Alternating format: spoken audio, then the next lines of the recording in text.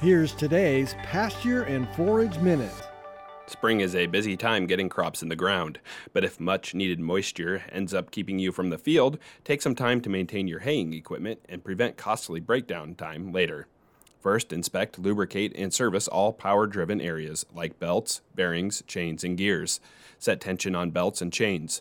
For sickle bar headers, check, sharpen, or replace cutter bar sections and adjust wear plates, hold down clips, and guards.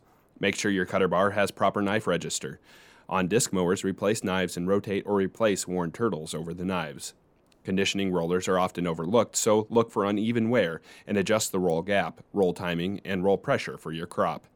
On round balers, inspect belts, chains, and slats or rollers frequently for wear. Trim frayed edges and repair belts as needed to maintain uniform tension. When not in use, keep belts clean and release belt tensions. Check plunger knife clearance and plunger alignment on square balers and inspect the tying mechanism and adjust as needed. Pickup teeth on balers and on rakes frequently are broken or are bent.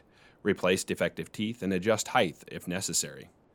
Be sure to have replacement parts on hand for frequently broken or replaced items to prevent downtime later on in the season.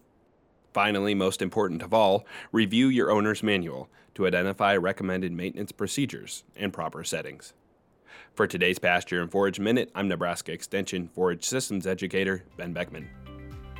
Pasture and Forage Minute is a production of Nebraska Extension. For more information on how your university is serving Nebraskans, go to extension.unl.edu.